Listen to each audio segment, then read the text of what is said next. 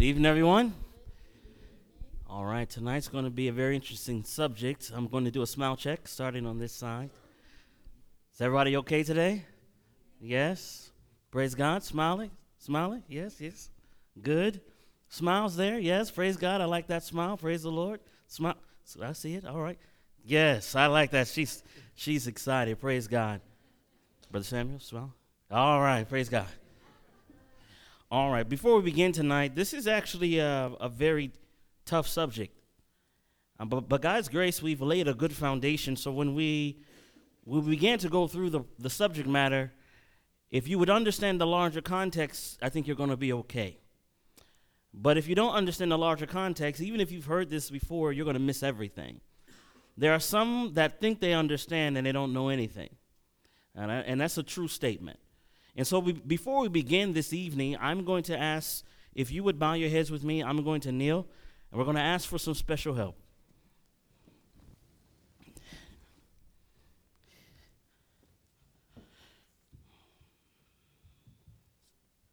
Our Father in heaven, we thank you, Father, for bringing us into this new week, bringing us through this day. There are only a few more days like this where we can come in peace without picket signs and people wanting to shut us down. So, Father, in these moments of peace, we ask that you awaken our minds and our understanding, that we can understand the deep things of God. And we pray this in the name of Jesus, and we claim the merits of his holy and most precious blood. Amen. Amen. We're going to start with a review. I want to help us understand the larger context before we begin to delve. Now, tonight we are going to talk about the Antichrist, but I've retitled it, Two Mysteries, One Hope. Two Mysteries, One Hope. Now, when on the third night, we talked about war in heaven and hell on earth. And we talked about how Lucifer had an interest in taking God's kingdom. Now, I want to tell you something that you already know, but I want to make it extremely plain to you. His plans have not changed. He still has every intent to set up his kingdom here on planet Earth. And the Bible tells us in Romans 6 and verse 16, "Know ye not that to whom you yield yourselves servants to obey, his servants ye are to whom you obey, whether of sin unto death or obedience unto righteousness." So it is the enemy's intent that his kingdom is established. I'm going to show you a picture. You've seen these already before. This is a married couple. Now, the Bible says, I'm going to show you a mystery. Two people becoming one flesh. Now, I tell you the truth, it is very strange for two people to become one flesh. It is not a natural thing for that to transpire. It is a supernatural experience when it does. Now, this relation that is being presented here on the screen is a symbol of what God wants to do in the experience of his church and himself. But this also happens in relationships. There's discord, separation, heartache, pain. The question is why? Now, in the Bible, there's this image in Revelation chapter 12. You've seen this before. This is not anything new. And it's an image of a woman. Her feet are on the moon. Her face is shining with the sun. Upon her head is a crown of 12 stars. We said a woman in Bible prophecy is a symbol of what, my friends? The church. We showed that from the scriptures, and then we have this other mystery. This is a dreadful and terrible dragon. Revelation chapter 12 tells us that this dragon is none other than the devil and Satan, according to Revelation 12, verses 7 through 9. And we know that the devil and Satan does not come out in the open most of the time. What the devil likes to do, just like he did in the Garden of Eden, he likes to work through mediums. Are you following the idea? In the Garden of Eden, the devil went through a serpent and spoke through a serpent to get to Eve. And then the devil went from the serpent and went through the woman to talk to Adam. Are you following the idea? And this is why it's so important as God's people that we have to make sure that we're always connected with the Most High. Because at any moment of any day, if we separate from the Most High, we can actually become the conduits of the enemy. Do you know Peter was in the very presence of Jesus, and Jesus had just shared with him the most wonderful truth that upon this rock I will build my church. Then Jesus says, I must go and I'm going to die. And Peter says, be it far from you, Lord. And Jesus turns to Peter and says, get behind me, Satan. In one moment, we can be in the presence of God and experience the euphoria of love. And at the same time, if we don't stay vitally connected, we can be a conduit or a medium for the enemy. Are you following the idea? So I want to make sure that point is clear. And then I'm going to do something that you just must observe. So in heaven, we have those two images, the one of the woman and one of the dragon. Now there is war in heaven. I'm going to make two lines. Now, this is not big enough. Normally, I would have, like, in my house, I have, like, these big boards, massive boards, but I don't have that. And I'll also put it on the screen, but I don't have that either. So I'm going to make two lines. The first line, I'm going to call the line of the righteous. The second line, I'm going to call that the line of the rebellion. Okay? I'm not spelling rebellion properly, but you understand what it means. Now, the line of the righteous starts in heaven, but from heaven it comes to earth. And who does God create in his own image? Adam and Eve. Is that right? So Adam and Eve are in the line of the righteous. Adam and Eve. And God gives them a special work to do. And then they have a son. What is the son? What's the son's two sons' names? Cain and Abel. Now, Cain was of the rebellion. Everybody agree with that? Because Cain saw that his brother's deeds were righteous and his were evil, so he slew his brother. This is the same spirit of Satan. Cain has a brother. His name is Abel. So Abel's in the righteous line. All right? So I'm going to put Abel here in the righteous line. Then Adam and Eve has another son. His name was what, my friends? Seth. So Seth is of the righteous line. And you see that this line begins to kind of proliferate, and this line continues on, and then you have, let's fast forward to Noah. Noah's of the righteous line. Everybody agrees with that? Noah, and then the people that lived during Noah's time, we have the antediluvians, yes? And then you just go a little bit further. Of the righteous line, there's a man named Abraham. Everybody knows Abraham. Now, Abraham was of the righteous line. But the people that lived in his day, during Abraham's time, they were not of the righteous line. We have the Egyptians and other pagan powers that were there. And then Abraham has a lineage of children. We call them the children of Israel. The children of Israel are here, and then in the Old Testament, who was always fighting the Israelites? The Philistines, the Hittites, the Perizzites, the Ishmaelites, the Moabites, all the ites, right? So I'm going to put the ites down here. Okay? Stay with me. So there's a righteous line, and there's an unrighteous line. These people are responsible for the covenant.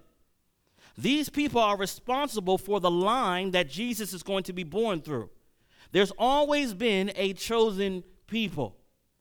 There's always been those who have said we are in a covenant relationship with God, and there's always been those that Satan has used as his medium to persecute and prosecute those who are saying they're on God's side. Does everybody follow that idea?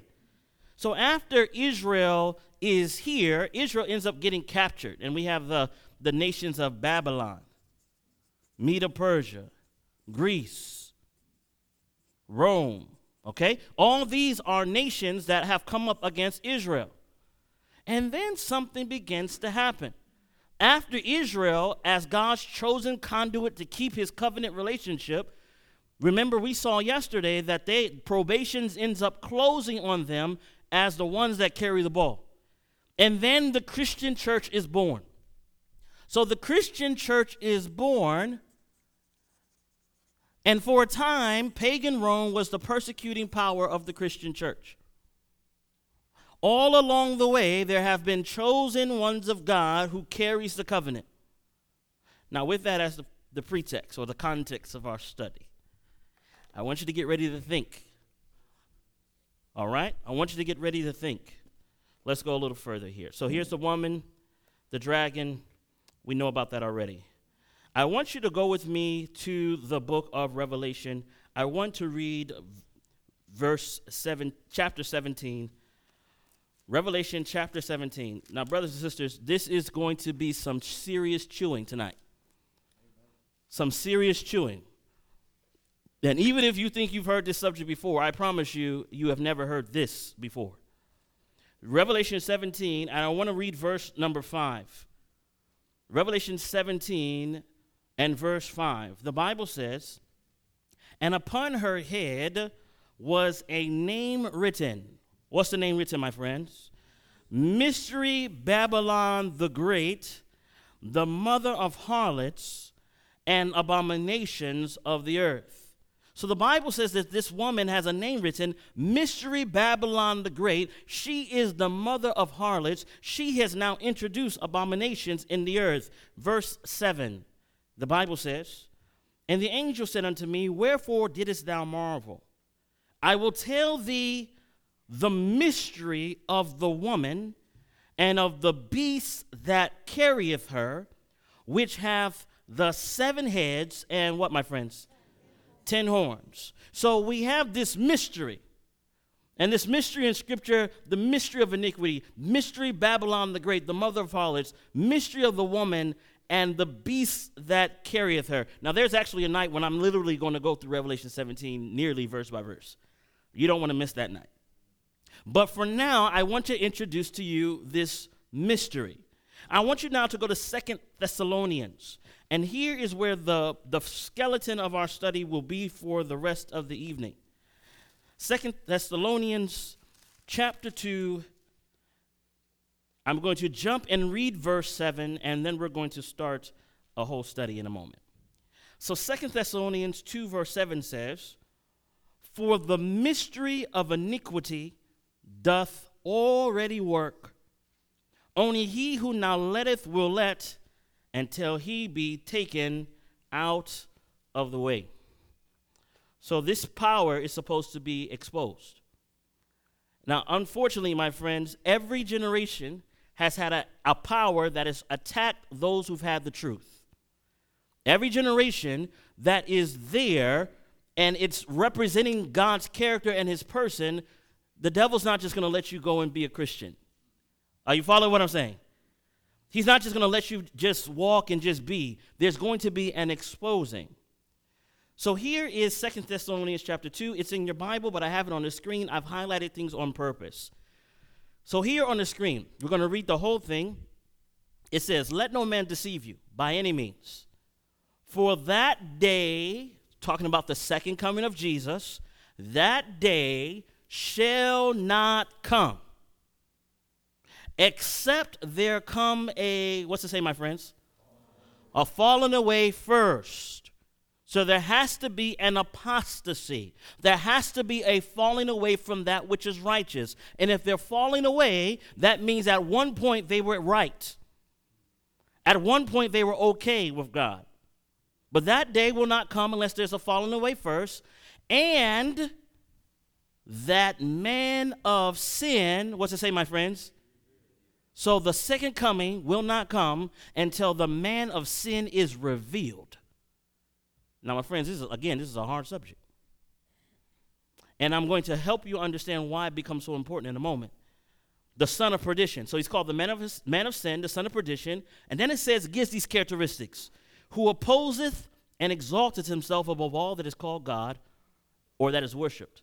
So that he as God sitteth in the temple of God, showing himself that he is," what's it say? "God.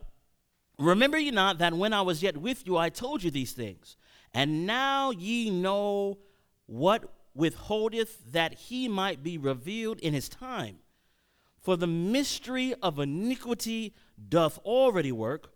Only he who now letteth will let, until he be taken out of the way. and then that wicked be revealed, whom the Lord shall consume with the spirit of his mouth, and shall destroy with the brightness of his coming, even him whose coming is after the working of Satan with all power, signs, and lying wonders. Now listen, when I do this subject, it actually pains me. Do you see what the passage says? The passage says that the power that we're going to expose tonight actually is after the working of Satan himself. Did you see that? Even him whose coming is after the working of Satan with all power and signs and lying wonders. This is a serious saying. And this is not me saying it. This is Paul, the apostle. All right? Now, what I did, because I love comparing Scripture with Scripture. Notice the characteristics. Is a man of sin revealed? He's called the son of perdition. He opposeth and exalteth. He sitteth in the temple and claims to be God. He will be revealed in his time. The mystery of iniquity is already working in the days of Paul. Something is withholding. Something is holding him back. But when it is removed, the wicked one will be revealed. And when he is revealed, he's going to have supernatural powers accompanying him. Does everybody follow that? That's all from the Bible. That's not from a commentary. What we're doing, we're Bible students. I just lay the evidence on the screen. All right? Watch this now. So I took these characteristics. Well, actually, before I do go to characteristics. So the second coming. The passage says, before the second coming, something has to happen. What has to happen? There has to be a falling away first. And the man of sin has to be revealed. So these are the waymarks. Second coming, but before the second coming, there's a falling away. After the falling away, then the man of sin is going to be revealed. But there's something that's in the way that has to be removed in order for the falling away and the revelation to take place. Everybody follow? All right. And it comes with power, signs, and lying wonders. Now, I already see I don't have enough time to finish this talk. All right. So we're going to keep going. So this power that is in the day of Paul, what kingdom was ruling during the time that Paul is an apostle? What kingdom? Pagan Rome. Pagan Rome is in rulership. The emperor is in his throne, okay? So we know that pagan Rome is in power. Now I'll put that image up there, and we'll come to an understanding shortly. But the wicked one is to be revealed. Who is this power? Now, I took the characteristics that we found in 2 Thessalonians 2, and I compared them to Revelation chapter 17. Please note that the beast is a scarlet-colored beast. Now, scarlet color in the Bible, according to Isaiah chapter 1, talks about scarlet being a symbol of sin. Okay? So we know that this is a sinful power. Perdition is destruction. Notice in Revelation 17, verse 8, it talks about this beast going into perdition just like he is the son of perdition here. It says he opposeth and exalteth. To exalt means he has the names of blasphemy, and he opposeth because he takes the lives of the believers of God. He kills, he murders those who claim to know God. It says in number 4, he sitteth on many waters. Notice in number 4 up here, he sitteth in the temple and claims to be God. Notice number 5 in the yellow there, will become hated and burned. So there's a judgment that ends up coming on this power where the world turns on it and actually destroys it. That's what the Bible prophesies. And then it says, number 5 over here, he will be revealed in his time. What happens? When the power is exposed, the global leaders will say, I want nothing to do with this. But they're going to learn too late. And that's why you're in this room. You see, I'm not the only one that's going to be preaching this. God is recruiting right now.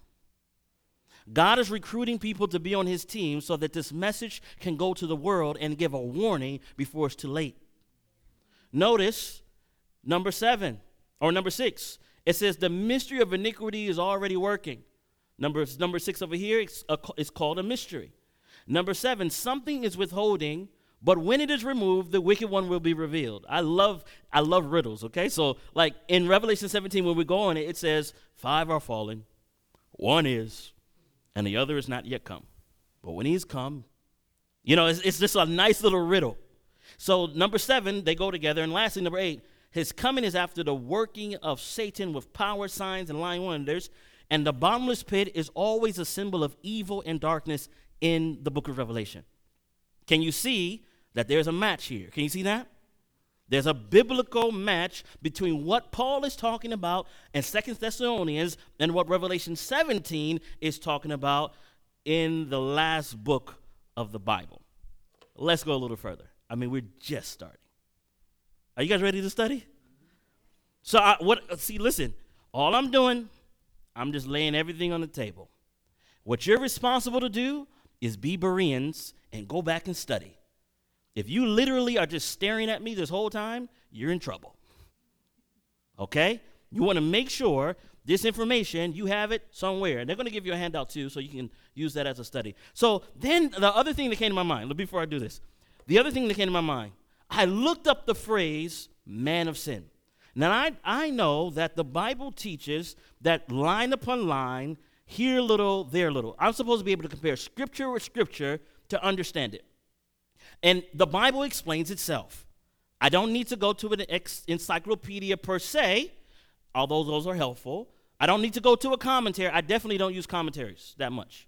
Like, for real. That's like the last. They are far on my desk. Like, they are in there, but they are for almost like historical references at best. But commenting on what the scriptures say, I don't use them. I'm just telling you, generally speaking, I don't use them unless I come to a place I'm completely stumped.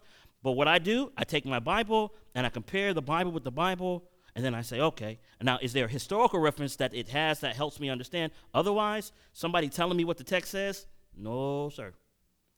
No, ma'am. The Bible explains itself.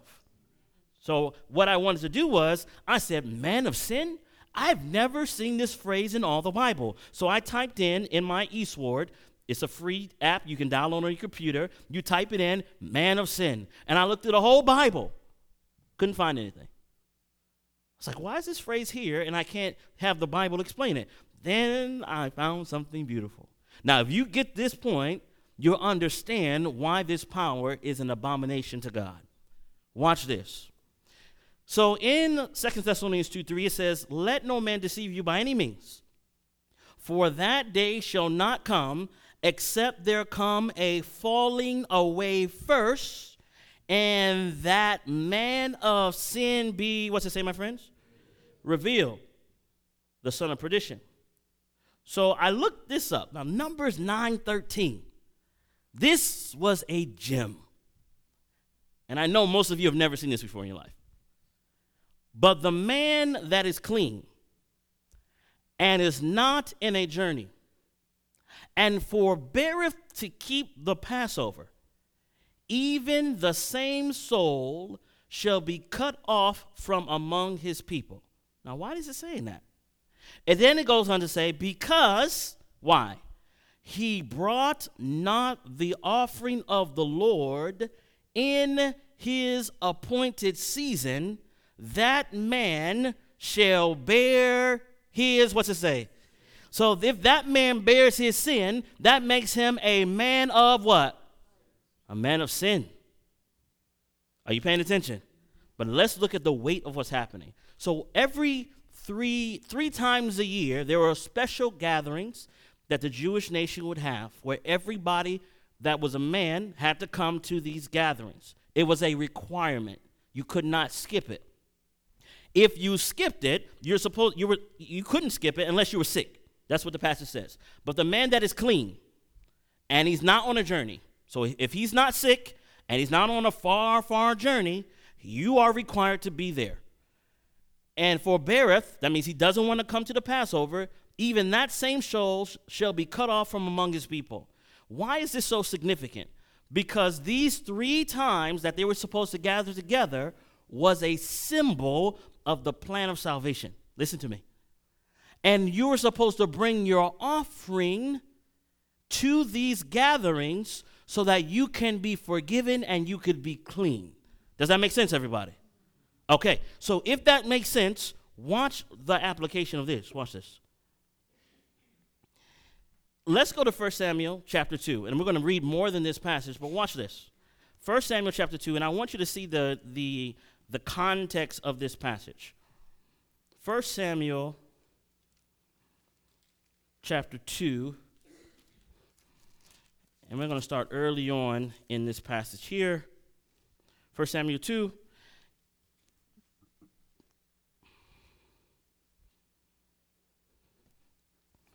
And I'm going to start at let's start at verse number 11, okay? Everybody there? All right, let's take our time. I really need you to get this. It says, and Elkanah went to Ramah. Start at verse 12. It says, now the sons of Eli were the sons of Belial. Now, we're going to come back to that in a minute, too. They knew not the Lord.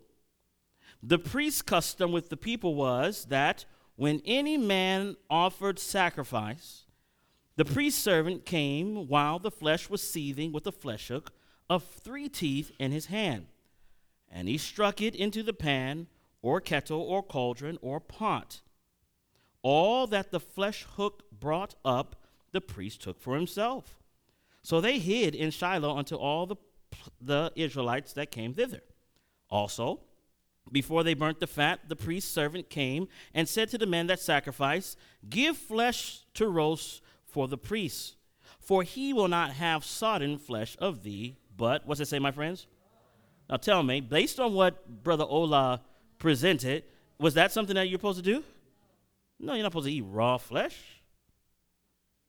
And if any man said unto him, let them not fail to burn the fat presently, and then take as much as thy soul desireth, then he would answer, nay, but thou shalt give it me now, and if not, I will take it by force. Wherefore, the sin of the young men was very great. We're in verse 17 now. The sin of the young men was very great before the Lord. Now watch this. For men abhorred the offering of the Lord. Pause for a moment. So stay with me. So the priests who were supposed to represent God were treating the people wrong and treating the offering of God wrong. So the people said, we hate the offering. Are you following? We don't want to come to church anymore. We don't want to bring a lamb anymore. Now, when this happened, this passage happens. Oh, actually, before I get there, let's keep reading. Where did we stop? 17. So let's read verse 17. It says, wherefore the sin of the young men was very great before the Lord, for men abhorred the offering of the Lord. Verse 18. But Samuel ministered before the Lord, being a child, girded with a linen ephod. Moreover, his mother made him a little coat and brought it to him from the year to year, when she came up with her husband to offer the yearly sacrifice. And Eli blessed Elkanah and his wife, and said, the Lord give thee seed of this woman for the loan which is lent to the Lord. And they went unto their home. And the Lord visited Hannah, and she conceived. Okay, verse 22. Now Eli was very old, and heard all that his sons did unto Israel, and how they, what's it say, my friends? Lay with the women that assembled at the door of the tabernacle of the congregation. And he said unto them, why do ye such things? For I hear of your evil dealings by all this people. Nay, my sons, for it is no good report that I hear. Ye make the Lord's people to do what? Wait. Now remember, the people of God hated the offering of the Lord. So if the people of God do not bring an offering in the season that they're supposed to bring it, what happens to the people? They bear their sins. Are you with me, my friends? So when the Bible highlights this man as the man of sins, he's actually teaching the people not how to be saved, but they're actually retaining their sins in their body when they think they're being okay. Now listen to me. That's an application for that power, but let's make the application to church in general. You see, if you're a preacher or a teacher or a Sabbath school director or you're a mom and a dad and you misrepresent the character of God, your children and the church members won't like your church. Right? So people are like, I don't want to go to church. Why don't they want to go to church? I don't like hypocrites. They're not preaching nothing.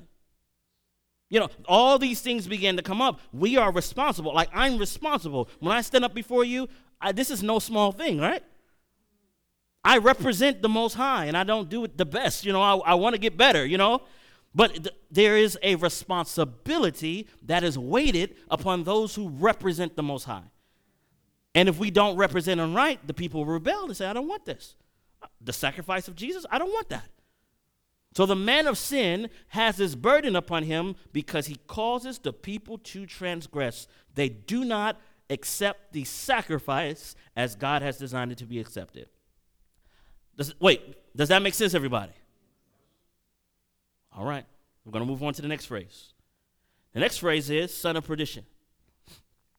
Now I looked up all the places where this phrase is used in the Bible, and these are all of them.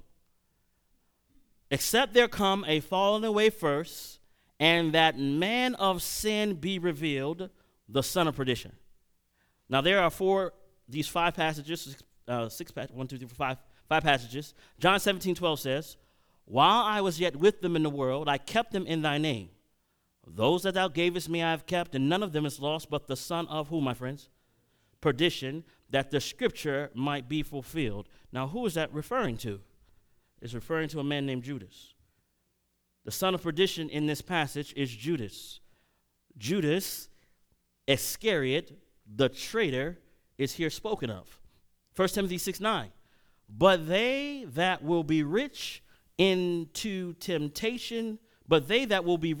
into temptation and a snare, and into many foolish and hurtful lusts, which drown men in, what's it say, my friends? Destruction and what? Perdition. That's interesting. So I'm going to put that up here. Notice my summary of the thought is this.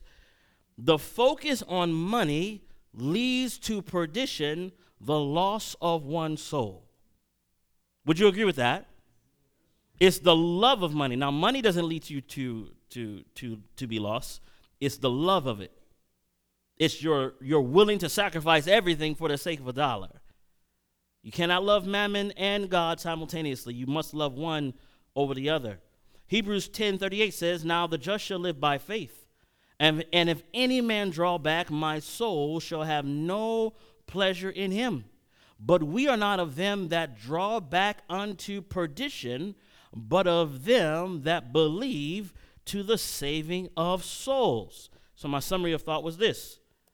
And mind you, when I did this, I was doing this for myself. When I put this together, I was actually going through and seeking to understand for myself what this was about. So to draw back from salvation leads to perdition.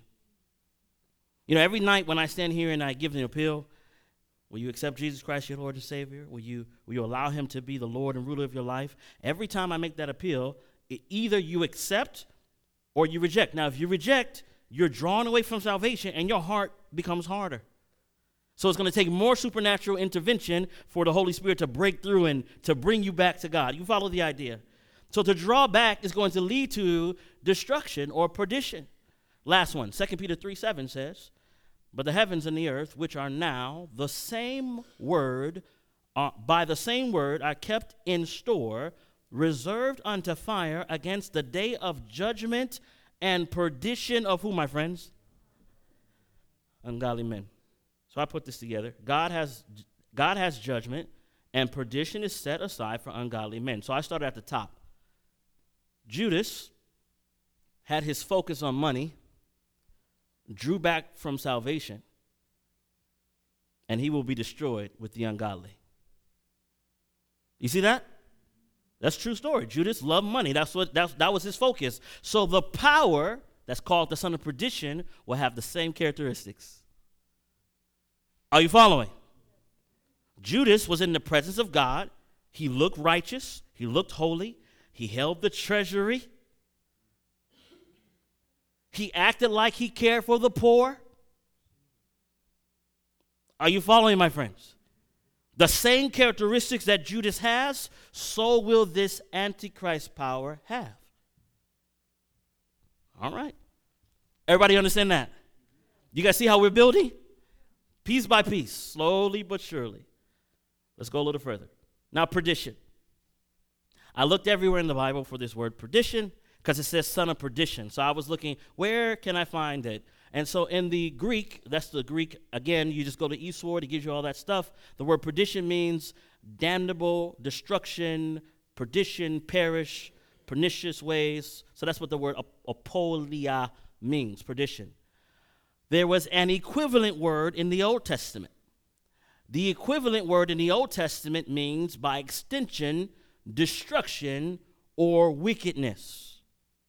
So when we talk about the sons of perdition, we're also talking about the sons of Belial. Are y'all with me? So there was a limit on son of perdition, but there's an equivalent in the Old Testament, sons of Belial. I thought that was interesting. Remember that Eli's sons were called the sons of Belial? All right. Stay with me. We're just doing a little bit of homework. Everything I've showed you has been from the Bible. Is that right, my friends? Okay, stay with me. So it was so awesome. One day I'm studying this thing. I'm putting in hours. I think in 2 days, I probably put in about 40-something hours of study. I was not eating. It's like I was just like, I was hungry, you know? And then something happened. Did you know that David was a prophet? David was a prophet. And David said something right before he dies. And I thought it was very, very interesting. So go with me to 2 Samuel for a moment. 2 Samuel. 2 Samuel 23. We're going to start reading in verse 1. Watch this now. It's quite fascinating. David's a prophet. Right before he dies, he says something that is super profound and applies to the last days. I was amazed. I was like, what is this? Verse 1 says, "Now these be the last words of David." 2 Samuel 23, verse 1. "Now these be the last words of David, the son of Jesse, said, and the man who was raised up on high, the anointed of the God of Jacob, and the sweet psalmist of Israel, said, The Spirit of the Lord spake by me, and his word was in my tongue. The God of Israel said, The rock of Israel spake to me, He that ruleth over men must be just, ruling in the fear of God. And he shall be as the light of the morning when the sun riseth, even a morning without clouds, as the tender grass springeth up out of the earth by the clear shining rain." And then it says in verse 5, "Although my house be not so with God, yet he hath made me an everlasting," what's it say, my friends?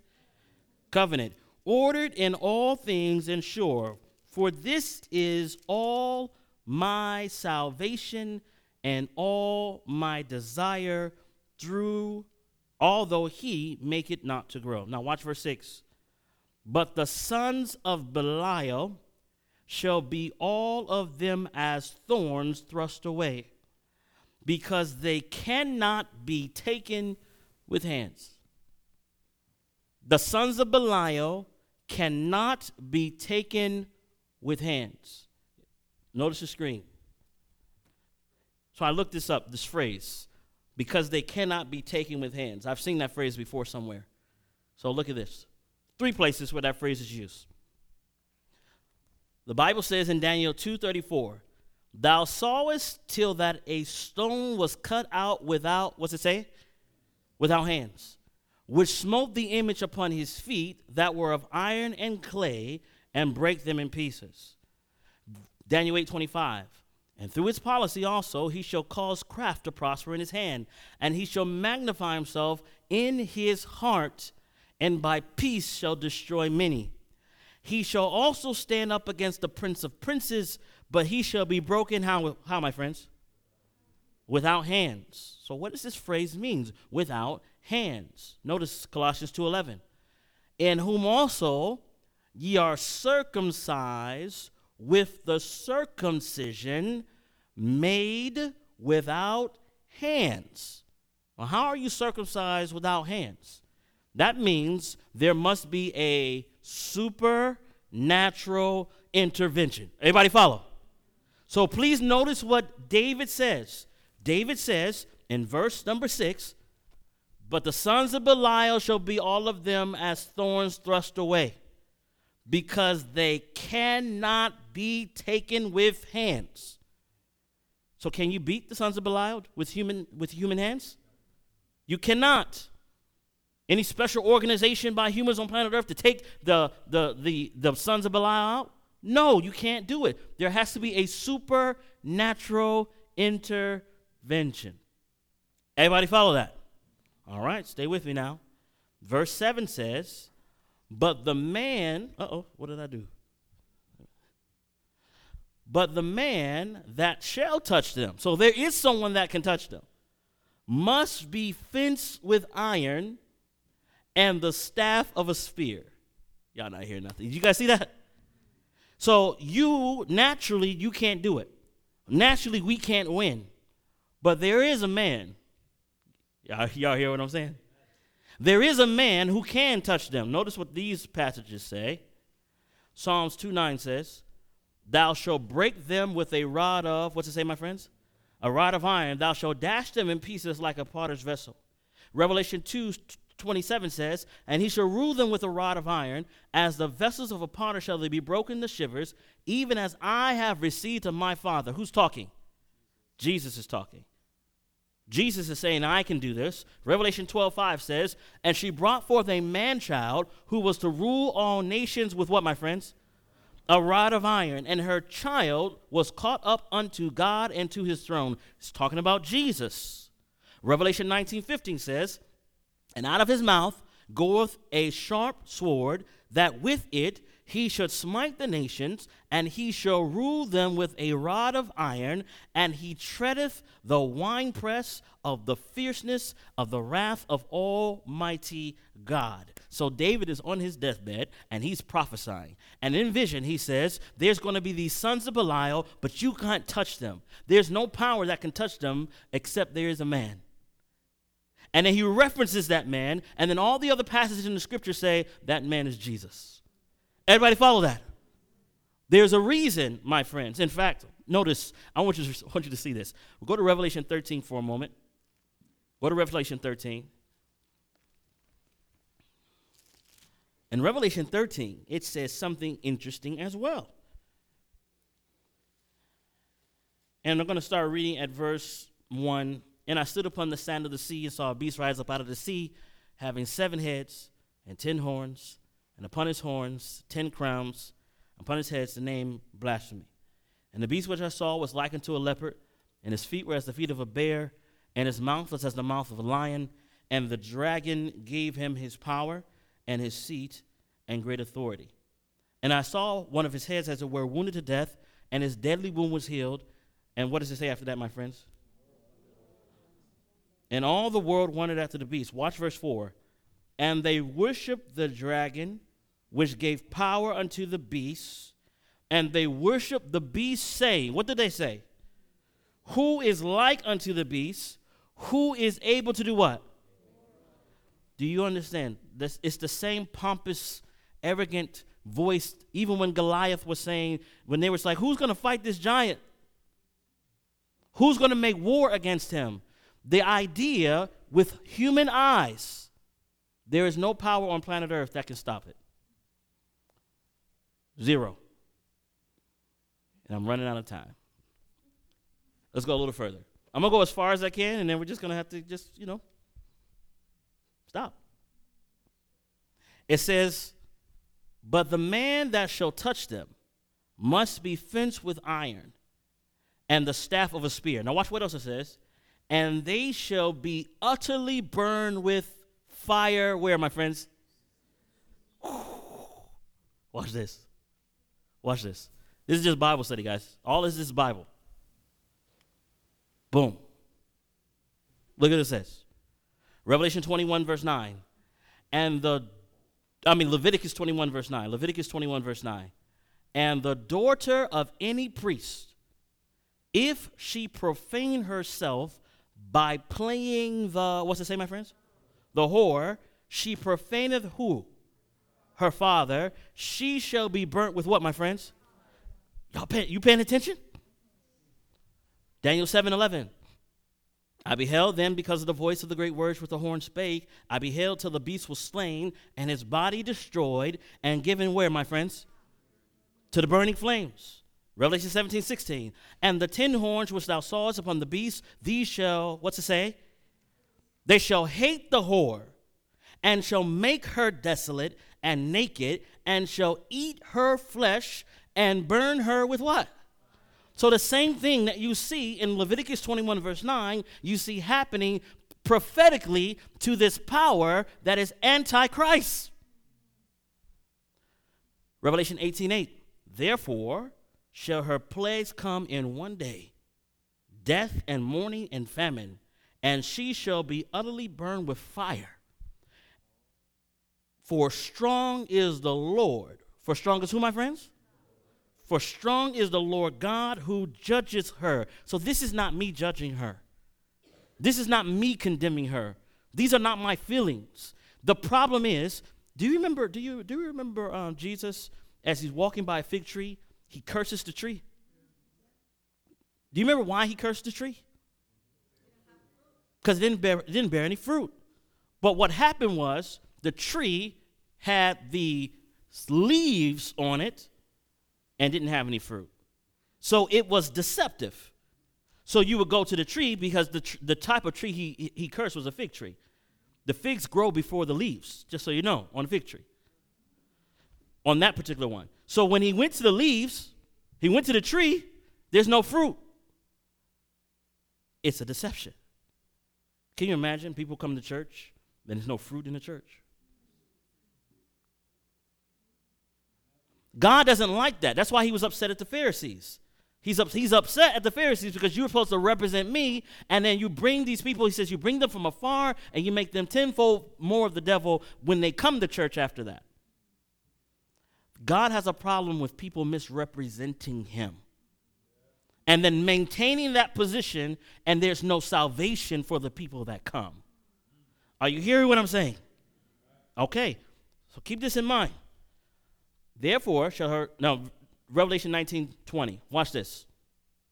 And the beast was taken, and with him the false prophet that wrought miracles. So we're going to talk about the false prophet very, very soon. That wrought miracles before him, with which he deceived them that had received what, my friends? The mark of the beast. So we don't want the mark of the beast. You're going to need to know what it is. Some of you think you know what it is. It's not what you think it is. Receive the mark of the beast, and them that worship his, what's it say? His image. These both were cast alive into a lake of fire burning with brimstones. These both were cast alive together in the same place. I'm like, man, God dropped end time prophecy on David as he's about to go out. I was amazed. I was like, how did he do? That was amazing. But let's go a little further. 2 Thessalonians 2:4. Wait, before I go there. Did everybody understand what we just did? It's a lot. Like, I'm giving you a lot. Like, you got to go home and you got to be like, Brother Waller. It's a lot. But let's go a little further. Notice the next phrase. Who opposeth and exalteth himself above all that is called God. Now, Paul is talking, and that means he's making reference to something. He's not making stuff up. Like, when people read the writings of Paul, they'll be like, Paul said we're not supposed to keep the Sabbath. You have to understand what Paul is saying in the context, all right? But watch this. Opposeth means to go against. To exalt means to put oneself up. So he's referencing back to the book of Daniel. And he says in Daniel 7, verse 8, behold, in this horn were eyes like the eyes of man, and a mouth speaking great things. That's exaltation. I beheld, and the same horn made war with the saints. That's opposing. That's fighting against. And then it says, and prevailed against them. Daniel 7:25. and he shall speak great words against the Most High. That's exaltation. And shall wear out the saints of the Most High. That's opposing. And shall think to change times and laws. That means he's exalting himself. And then it says she'll be given into their hand for a time, times, and the dividing of time. Hopefully we can get to that point.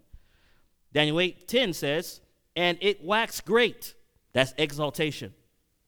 And it cast down some of the hosts and of the stars to the ground and stamped upon them. That's opposition. Yea, he magnified himself even to the prince of the hosts. That's exaltation. And by him the daily was taken away, and the place of his sanctuary was cast down. That's opposition, my friends.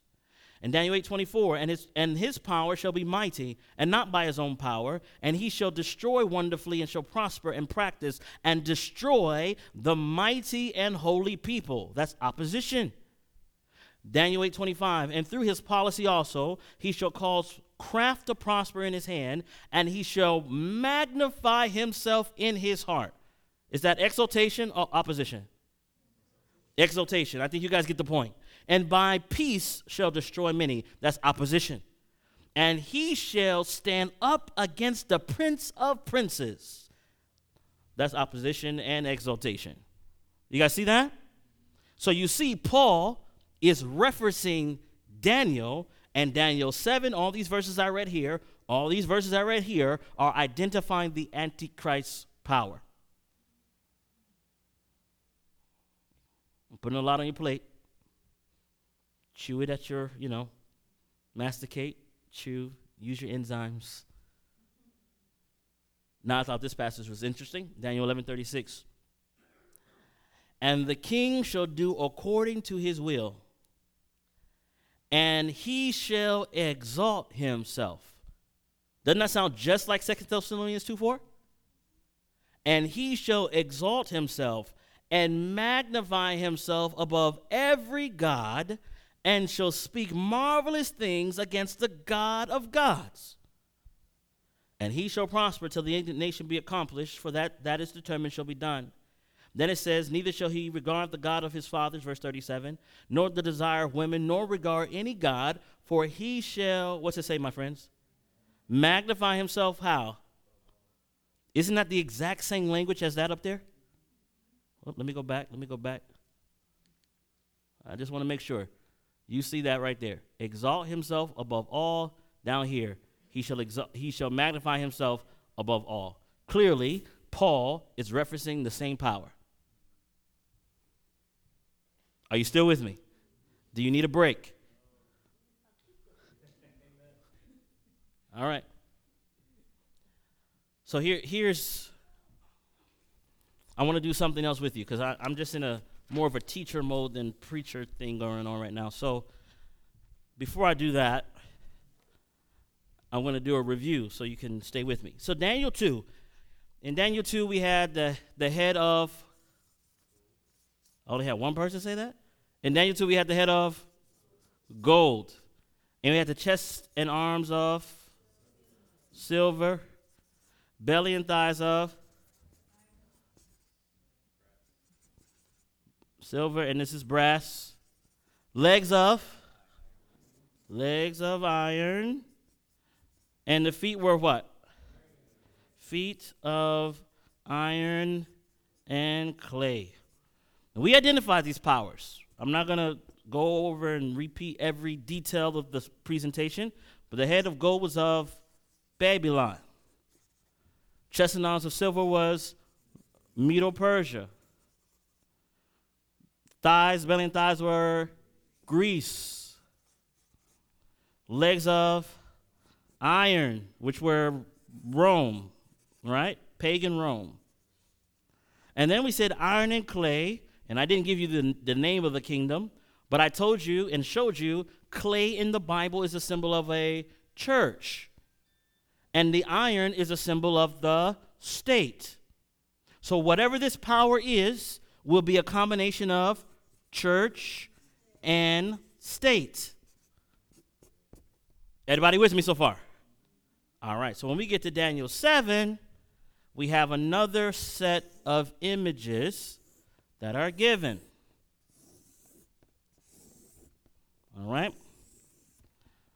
I'm out of space. All right, so what I'll do, I'll just write it in a different color.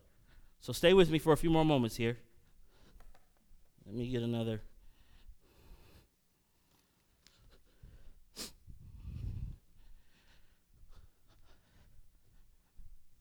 Babylon, Medo-Persia, Greece, Rome, and then there's something that happens here, but you notice that the element is still the same. The element is still iron. Iron goes all the way down to the end of time. Are you with me? The element doesn't change. I want to show you something else. Go to Daniel 7 for a moment. Go to Daniel 7.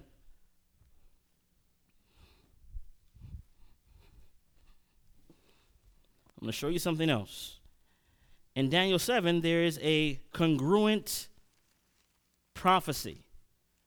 And it's interesting that in Daniel 7, all the beasts in Daniel 7 are beasts of prey. They are all unclean animals. They are all animals that actually destroy. So in Daniel 7, I see 4 beasts coming out of the earth. Verse 4 says, the first was like what, my friends? A lion. So the first is like a lion. So I'm going to put a lion right here above the head of gold. The second one, it says, the first was like a lion, and it had eagle's wings. The wings are plucked up. Verse 5 says, and behold, another beast, a second like a, what's it say, my friends? A bear. So we have another one that's a bear. And what's the next one? Oh, actually, before I go to the next one, I want you to see something about the bear in this passage. It says it's raised up on one side, had 3 ribs in its mouth, in between the teeth of it, and they said thus unto it, rise and devour much flesh. And after this I beheld, and lo, another like a, what's the next one? A leopard. All right? A leopard. And then the next one, it says in verse number 7, after this I saw in the night vision, and behold, a 4th beast, dreadful and terrible and strong exceedingly, and it had great iron teeth. What kind of teeth did it have? Very good. And it devoured and brake in pieces, and stamped the residue with the feet of it, and it was diverse from all the beasts that were before it, and it had how many horns? 10 horns. So this one is a dreadful, terrible beast. Now, I'm going to go into great detail on this when we do the mark of the beast, okay? But for now, these are beasts of prey, and these beasts correlate with Daniel 2 perfectly. So the lion is Babylon. And if you look in any history book, you'll see these big lions as symbols on Babylon's gates, okay? The bear had 3 ribs in its mouth. The 3 ribs represent the 3 kingdoms that Medo-Persia conquered in order to conquer the whole region. The leopard has 4 heads, which represents the 4 heads after Alexander the Great died. There are 4 major generals that took over. They were the mainstays of Greece. Again, I'll go into the extreme detail when we deal with the mark of the beast. And then we have the dreadful and terrible beast. Now remember from the other night, which one of these beasts or animals was Daniel concerned about? He was concerned about number 4. He was not concerned about the first one, second one, third one. He was concerned about this one. Why was he concerned about number 4? Please tell me why. Because God's people were being destroyed by the 4th one. Now this one is interesting because this one has 10 horns, and then it has a little horn that comes up and plucks up 3 of the horns by the roots. It's a very interesting imagery that presents itself there. And again, I will go into great detail when I deal with it in the mark of the beast. Now, I want you to see something else in that passage. Do you see in Daniel 7, I want you to go all the way down to verse 7. We just read verse 7, right? We're in verse 8. Now, watch verse 8. It says, I considered the horns, and behold, there came up among them another little horn, before whom there were 3 of the first horns plucked up by the roots. And behold, in this horn were eyes like the eyes of men, and a mouth speaking what kind of things, my friends? Great things. I beheld till the thrones were cast down, and the Ancient of Days did sit, whose garment was white like snow, and the hair of his head like pure wool. His throne was like the fiery flame, and his wheels as burning fire. So what we have these four kingdoms, and then we have a little horn. But it doesn't stay little, it gets big. And from the time the little horn comes on the scene, it goes all the way down to the end of time until it's destroyed in the judgment. You guys follow? But the horn comes out of the terrible beast. It's connected. Are you following what I'm saying?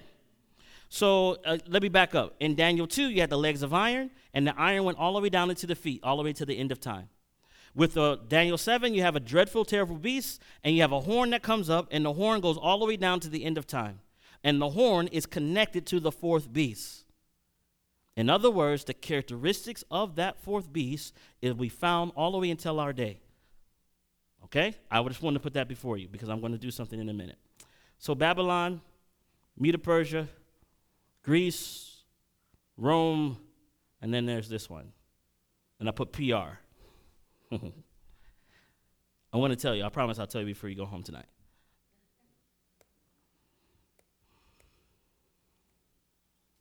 I do want you to notice this, that the mindset of this beast power or this Antichrist power is the same mindset as Lucifer himself.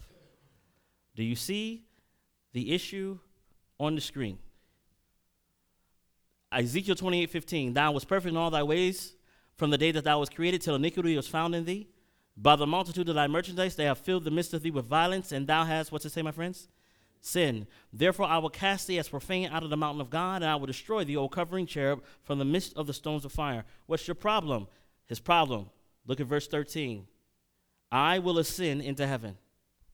I will exalt my throne above the stars of God. I will sit also on the mount of the congregation in the sides of the north. I will ascend above the heights of the clouds. I will be like, what does it say? So please note that the spirit of exaltation in this beast power is the same spirit of exaltation that Lucifer had in heaven. Is everybody following? Okay. You said yes. Thine heart was lifted up because of thy beauty. Self-exaltation. Now, my friends, I dare say this, and I'm going to say this in a kind way. There's only going to be two classes of people in the end of time. Those who exalt themselves and those who humble themselves. For a moment, I want you to think about your life. And I'm talking to you directly as a person, as a human being. When you wake up in the morning, is your honor and praise and glory to God? When you walk throughout your day, is your honor, praise, and glory to God? Or is it about you? When you get mad throughout your day, how many times do you get mad because they blaspheme God? Or do you get mad because somebody didn't do you right? Are you understanding my question? The spirit of Christ is lowliness. The spirit of the enemy is self-exaltation. There's only two classes of people in the end of time. I'm going to pass that. All right, so here are 7 places in the Bible that gives you the time frame for when this power is dominant or rules. 7 places in the Bible. Now, each one of these places, whenever the number 7 is given, 7 is a perfect number. And if my mom told me to do something twice, I probably was already in trouble. What do you think? So if somebody says something, if Jesus says something 7 times, that means he wants you to pay attention. There's something particular about this time frame that he wants you to understand. So remember what we talked about the other day? We said a day in Bible prophecy is equal to what? 7. A year. A day in Bible prophecy equals a year, according to Ezekiel 4:6 and Numbers 14:34. That's what we said. And because a day in Bible prophecy equals a year, when we read in Daniel 7:25, time, times, and a half a time. And it says it in Daniel 12:7, times is 2 years, and a half a time is a half a year. So 3.5 times. or we read 42 months, 1,260 days. Let's just do 1,260 days for a moment. 1,260 days, based on our understanding of Bible prophecy, equals what? 1,260 what? Good. So 1,260 years. That's what we have. And in the Bible, when it talks about months, the Jews counted their months by the lunar movement of the by the movement of the moon. On average, it was 30 days. So you do 42 times 30. You guys do a little bit of math. What's 42 times 30? Okay, so 42 times 30. Just in case you guys didn't do it. It's 1,260. And 1,260 days translates into 1,260 what? Years. Okay? And then we have 42 months, 3.5 times. Again, I told you 3.5 times is it's 12. What do we say? 3.5 times is 36. 3.5 years. How do you do the math? How would you do this math? If this is 3.5 years times 12. All right, you times it by 12, and that will give you 1,260 days, and days equals, or years, okay? So this 1,260, I want you to have nightmares about it, okay? It's 1,260 repeated over and over and over again. Why is the Bible focused on 1,260 years? Now, in this rapid moment, I'm going to move extremely fast, okay? Let me come out of this. I need to move down a little bit, and here we go. Stay with me. We're going to move quickly. I'm going to give you a lot of information. So we talked about Babylon, head of gold, lion, same thing. Bear, Medo-Persia, chest and arms of silver, same thing. Leopard, belly and thighs of brass, same thing. We just did this. And then we have the dragon, or the dreadful and terrible beast. This dreadful and terrible beast, pagan Rome, okay? Same thing. We just did that on the board. Now, I'm going to reveal actually before I go there, I want you to see something else before I do that. Let me go up here. Look at this. And I'm going to let you take a picture of it because I see you guys with the camera. Look at this.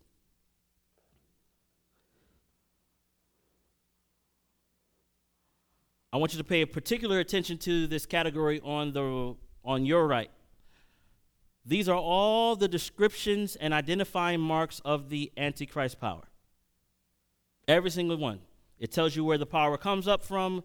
It tells you the time of its arrival, how long it's going to stay there. It compares the other kingdoms in comparisons as far as their characteristics are concerned. It talks about its inherent authority. It talks about its claims. It's a persecuting power. Says how long they're going to last. It talks about a deadly wound being received. It talks about it being healed. It talks about a worldwide popularity. It has a number. It has doctrines. And it's an attempt to change God's time laws. Okay? With that being stated, I'm going to go through a series of information that hopefully you can follow me with. All right, so this dreadful, terrible beast, pagan Rome, has a little horn that comes up out of it. These 10 horns are these 10 kingdoms here. The Suevi, the Visigoths, the Vandals, the Heruli, Ostrogoths, Lombards, Alemanni, the Anglo-Saxons. These are the kingdoms that were ruling during the time that pagan Rome was kind of on its way out. Okay? And there are 3 kingdoms that were plucked up by the roots. So the Alemanni represents the Germans. The Burgundians were the Swiss. The Franks were the French. The Lombards are the Italians. The Saxons are the English. The Suevi are the Portuguese. The Visigoths are the Spanish. The Heruli, the Ostrogoths, and the Vandals no longer exist. Remember, the little horn will pluck up 3 of the horns by the roots, so they would no longer exist. And they don't. These 3 kingdoms are gone. So this little horn, who is this power? Daniel wanted to know the truth. So it comes up among the 10. It comes up among the kingdoms that we just saw right here, okay? It comes up among the 10. That's the location. It comes up there in Europe. Everybody follow that? So we know the Antichrist power is going to come out of Europe. It has to come up after 476. Why? Because that's when pagan Rome was going off the scene. So there has to be another power coming up simultaneously. Prophecy has a chronological order. Let's go a little bit further. It's a little kingdom because it's a little horn. Everybody follow that? It's a little power. It uproots three, and I just went over what the three were: the Heruli, the Vandals, and the Ostrogoths. It has a human leader. Why do we know it has a human leader? Because it has eyes like a man. Okay? It's diverse. Why is it diverse? Because it has a union. It has a connection between church and, yes, very good. It speaks blasphemy. Now, again, we're going to go into great detail on what this means, but for now, just follow me. It speaks blasphemy. What is blasphemy? John 10:30-33. Go there very quickly. You guys are doing good. You're hanging in there. Praise the Lord. Look at this. John 10:33. Start at verse 30. The Bible says, Jesus is speaking. It says, I and my Father are one. Then the Jews took up stones again to stone him. Jesus answered them, many good works have I showed you from my Father. For which of those works do you stone me? Watch this. The Jews answered him, saying, for a good work we stone thee not, but for, what's it say? Blasphemy. And because that thou, being a man, makest thyself what? So when a man claims that he is God, that's blasphemy. Another place where it's blasphemy, I believe, is Mark, or it's Luke 5. I put it here, so I have to guess. Luke 5 is also in Mark. But Luke 5, go to Luke 5, 20 and 21. What is another reason for blasphemy? Luke 5, 20 and 21. It says, and when he saw their faith, he said unto him, man, thy sins are forgiven thee. And the scribes and Pharisees began to reason, saying, who is this which speaketh blasphemies? Who can forgive sins but who, my friends? So if a man claims that he is God, or a man claims that he can forgive sins, this is what the Bible claims or testifies as blasphemy. Man, thy sins are forgiven thee. It's a persecuting power. This Antichrist system has been around for a long time. It's killed 500 to 100 million Christians in its time frame of existence. And that's a conservative number. Many have died for their faith. It seeks to change times and laws. Let me see. I passed this. I'm going to pass this. I'm going to pass this. Already did that. We did this already. I'm going to leave that alone. We did the 1260. Here's the times and laws. He shall think to change times and laws. Pay attention. The Pope has power to change times, to abrogate laws, and to dispense with all things, even the precepts of Christ. This is from their own writings. Decreto de translate Episcopa Cap. Of course, the Catholic Church claims that the change was her act, and the act is a mark of her ecclesiastical power and authority in religious matters. It's talking about changing from Sabbath, seventh-day Sabbath, to Sunday, first-day worship. So it's claiming that it has that power. Perhaps the boldest thing, the most revolutionary change the church ever did happened in the first century. The holy day, the Sabbath, was changed from Saturday to Sunday, not from any directions noted in the scriptures, but from the church's sense of its own power. People who think that the scriptures should be the sole authority should logically become Seventh-day Adventists and keep Saturday holy. This is what they said from their own writings. Okay?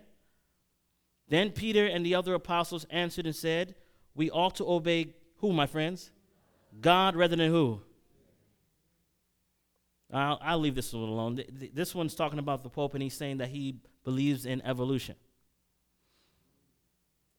The Pope gives blessing to the natural selection through man's soul, though man's souls remain beyond science's reach. Did God create mankind in his image, as the Bible says, or did humans evolve from animals, as Darwin theorized nearly 150 years ago? According to Pope John Paul II, evolution may be a better explanation. We should not interpret Genesis literally. This is from the editor, 1991, the Catholic Encyclopedia. So we have this power. We have the little horn power raising up, and we have the power in Revelation chapter 13. They are the same power. And the dragon gave him his power and his seat and great authority. Revelation 13:2. Again, these are all the identifying marks. It comes up among the 10. It comes after 476 as pagan Rome is going off the scene. It comes out of Rome itself. It means it's still present. It uproots 3 kingdoms, and we saw that it uprooted 3 kingdoms, the Heruli, the Vandals, and the Ostrogoths. It's diverse, different. Why? Because there's a union of church and state. It speaks blasphemy. How does it speak blasphemy? It claims to forgive sin, and he also claims to be God. During that same time frame, the 1,260 years, the Christians were persecuted and prosecuted for having Bibles, for believing in what the scriptures taught. He changed times and laws. It changed the day from Saturday Sabbath to Sunday, the first day of the week. I didn't even share with you the other parts. Again, when we deal with the mark of the beast, we'll go further in that regard. It's based in Rome. Now, Rome is a very interesting place. Now, what am I doing there? Let me come out of that for a second. I want to show you something else. Did you know? Yeah, let me go here. That this is a little kingdom. It's 109 acres. This is not just a church, it is a political power as well.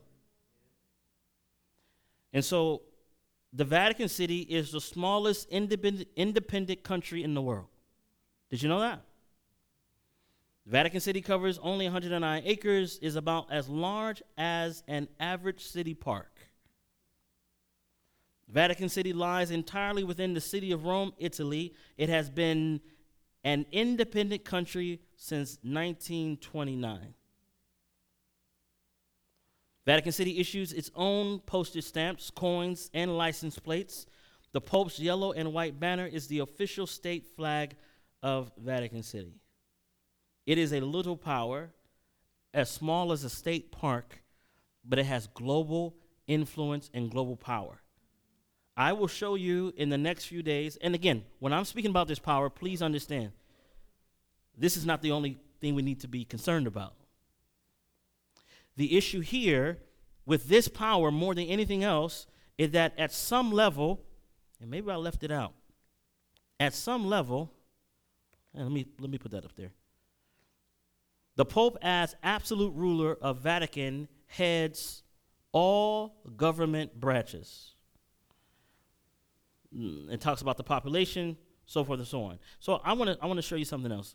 There was something I saw the other day, and I don't know if I put it on here.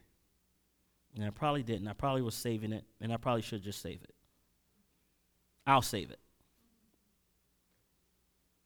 But I want to put this up so you can see, at least see this. This is from a book by a man named Malachi Martin. The book is about this thick. I have it in my study.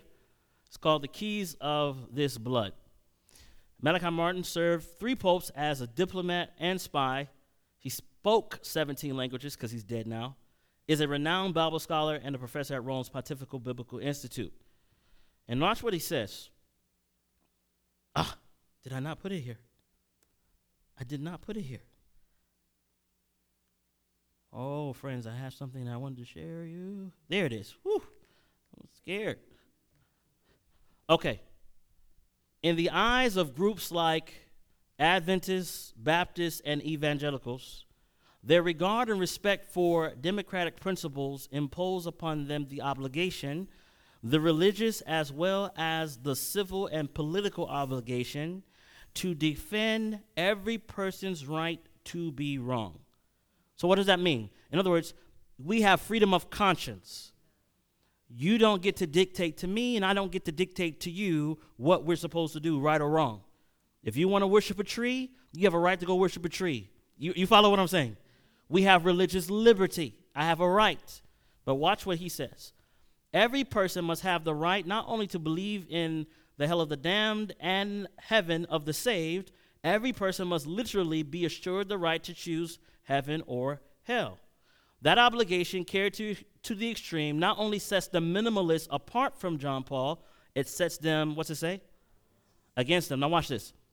It sets them apart from the Holy Father because democratic principles can never take precedence over divine revelation. Now, that's a true statement, right? If God reveals himself, that's a true statement. But if you're not God, then this doesn't apply. No one can be forced to believe in heaven or hell or to choose the one over the other. Nevertheless, it is axiomatic for John Paul that no one has the right, democratic or otherwise, to a moral wrong. So what does that mean? Translate that into English. So if, for instance, in our society today, in America, you can sleep with whoever you want to sleep with. You can do whatever you want to do. It's wrong. Is that right? Yeah, it's wrong. But the gospel is what changes a man from the inside out. Legislation will never correct the moral downfall in our country. Do you follow the idea? What's happening, my friends, is that the world is going out of control. And instead of the church linking arms with Jesus in the most holy place, the church is going to the state. And when the church goes to the state does not have the power to give you the ability to live righteously. But there's a kingdom where? In heaven. And as he's making up his kingdom in heaven, by faith, we are to enter into that covenant relationship with him so that he can work his grace in our hearts. Do you follow the idea? Let me say it a different way. Heaven right now is building a kingdom. And it's not a theoretical kingdom. It's a kingdom where people really do love each other and look out for each other. It's a kingdom where they will obey God rather than obey man. It's a kingdom of peace and tranquility. And that kingdom must first be established here before he sets up his eternal kingdom on the physical planet. Do you feel what I'm saying? I just want you to think in this regard. Because right now, I remember a true story. I was on a plane, and I was on my way from Philadelphia to California. And as I was on the plane, normally on planes, I like to mind my business. I like to sleep, leave me alone, I'm tired. But then I pray all the time, if I'm on the plane, Father, you want me to talk to somebody, just make it plain so I'll know. So I get on the plane, and I sit down on the plane, or in my seat, and there's a guy to my right, and as he's sitting to my right, he kind of like ignores me, so I already know I'm good. I don't have to talk to this guy, right? Then another guy sits down, and he has a collar on, and he has these beads in his hand. And I turn, and I say hello, and he's like, hello. He says hello back, and I'm like, oh, this is great. So now we're about to have a conversation. And listen to me now, this is a true story. As I'm sitting on the plane and I'm conversing, of course, the first law in witnessing is you let other people talk first. You want to hear what people have to say. So I'm listening. He's telling me about, he's a priest, and he's actually not just a priest, he's a Jesuit. And he's telling me about all the work that he's doing in Thailand. And that he has a missionary school out there. And I'm like, wow, I have a missionary school too. So we have a connection. And then we're talking. Listen now, we're talking. I'm talking to someone who I believe loves Jesus. Listen to me. I believe he loves Jesus. So I'm talking to him, and we get to the point, and I ask him, I've heard about this thing called, purgatory. I said, could you please explain it to me? So he begins to explain it to me. And he's telling me that, it's a place where people go who, they weren't completely righteous. They're not going to hell, but, they're getting purified. And they're being purified in this position. I was like, well, I just asked honestly. I said, well, I understand what you're saying. Is that in the Bible anywhere? I mean, I just want to understand, like, where did this idea come from? Like, where is it? Well, it says, no, not in the Bible. I said, oh, okay. So I said, when you die, where do you think you're going to go? And his honest answer was, he said, I'm probably going to go to purgatory. Now, my mind says, why would I want, if God is going to have me in some type of burning situation until something gets burned out of me, why would I want to serve him? Like, in my mind, this picture of God is not accurate. However, he is sincere. And I'm thinking to myself, well, Lord, how can I communicate? What can I say to help? What can I say to help? And so I began to ask him about salvation. How are you saved? Like, how does that work? Well, it's a combination of grace and works. Listen to me. Salvation is all grace. Listen to me. The ticket in is all grace. Like, you get in, you're never going to be like, well, I ate this, and I exercised today, and I gave Bible studies, and I preached. That will not get you in. The only ticket in is the absolute perfection of Christ from beginning to end. That what gets you into heaven. You accept that, that's your ticket in. Amen? So I'm talking to the man, I'm like, he's telling me he has to be, purified and this and that, and I'm like, wow. So I said the major issue is a misunderstanding of God.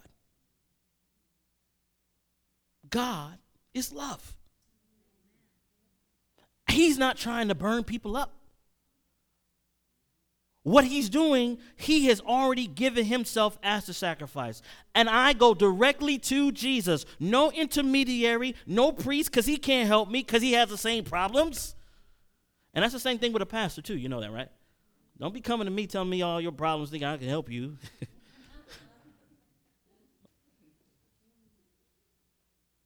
There's only one intercession between God and man. His name is Jesus Christ the righteous. You go to him. Now, let me explain why this is so important. Because if you go to a man and confess your sins to a man, tell me, where are your sins? You're still with you. You still are a man of sin. Don't confess your sins to a man. Don't give them to a woman. You know, when you confess your sins to Jesus, you know where they go? They go on Jesus. Do you have them anymore? No. He has them. He has them. So I don't have to tell you all my deep, dark, bad stuff. Amen. And when we get to heaven, they have all the books are open. My name's going to be covered in blood. You hear what I'm saying? You're not going to see none of my dirt. It's going to be saved by grace.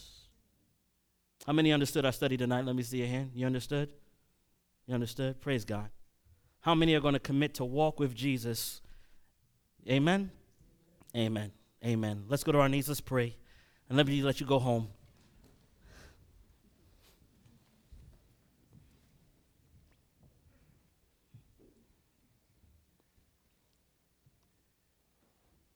Father in heaven, we've lingered here,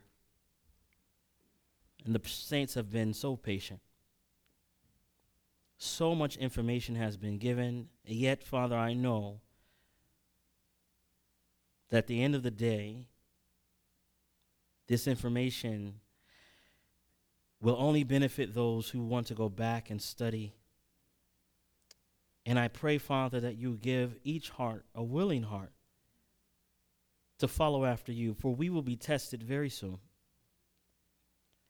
I had barely got to what needed to be presented tonight, Father. I just pray, Lord, that you will fortify our hearts in the truth. Fortify our hearts in the scriptures. Teach us how to lean upon you every moment of every day. The martyrs of old stood for you, Father. As they were being persecuted and prosecuted, as they were being burned at the stake, they sang songs, Lord. Those days are not far from us, Father. Help us to be faithful. Teach us how to love you and appreciate your sacrifice for us. We thank you, Father, for hearing our prayers. And I pray a special prayer for each one who heard these messages tonight. I pray, Lord, that you give them good rest. And, Lord, what it has taken years for me to learn, I ask that you teach everyone in a few short months. Download that information, Father. Give us clarity of thought and feeling so that we can see this great controversy and know whose side we stand on. We pray this in Jesus' name, and we claim the merits of his blood. Amen. Amen. Good night. Oh, you do not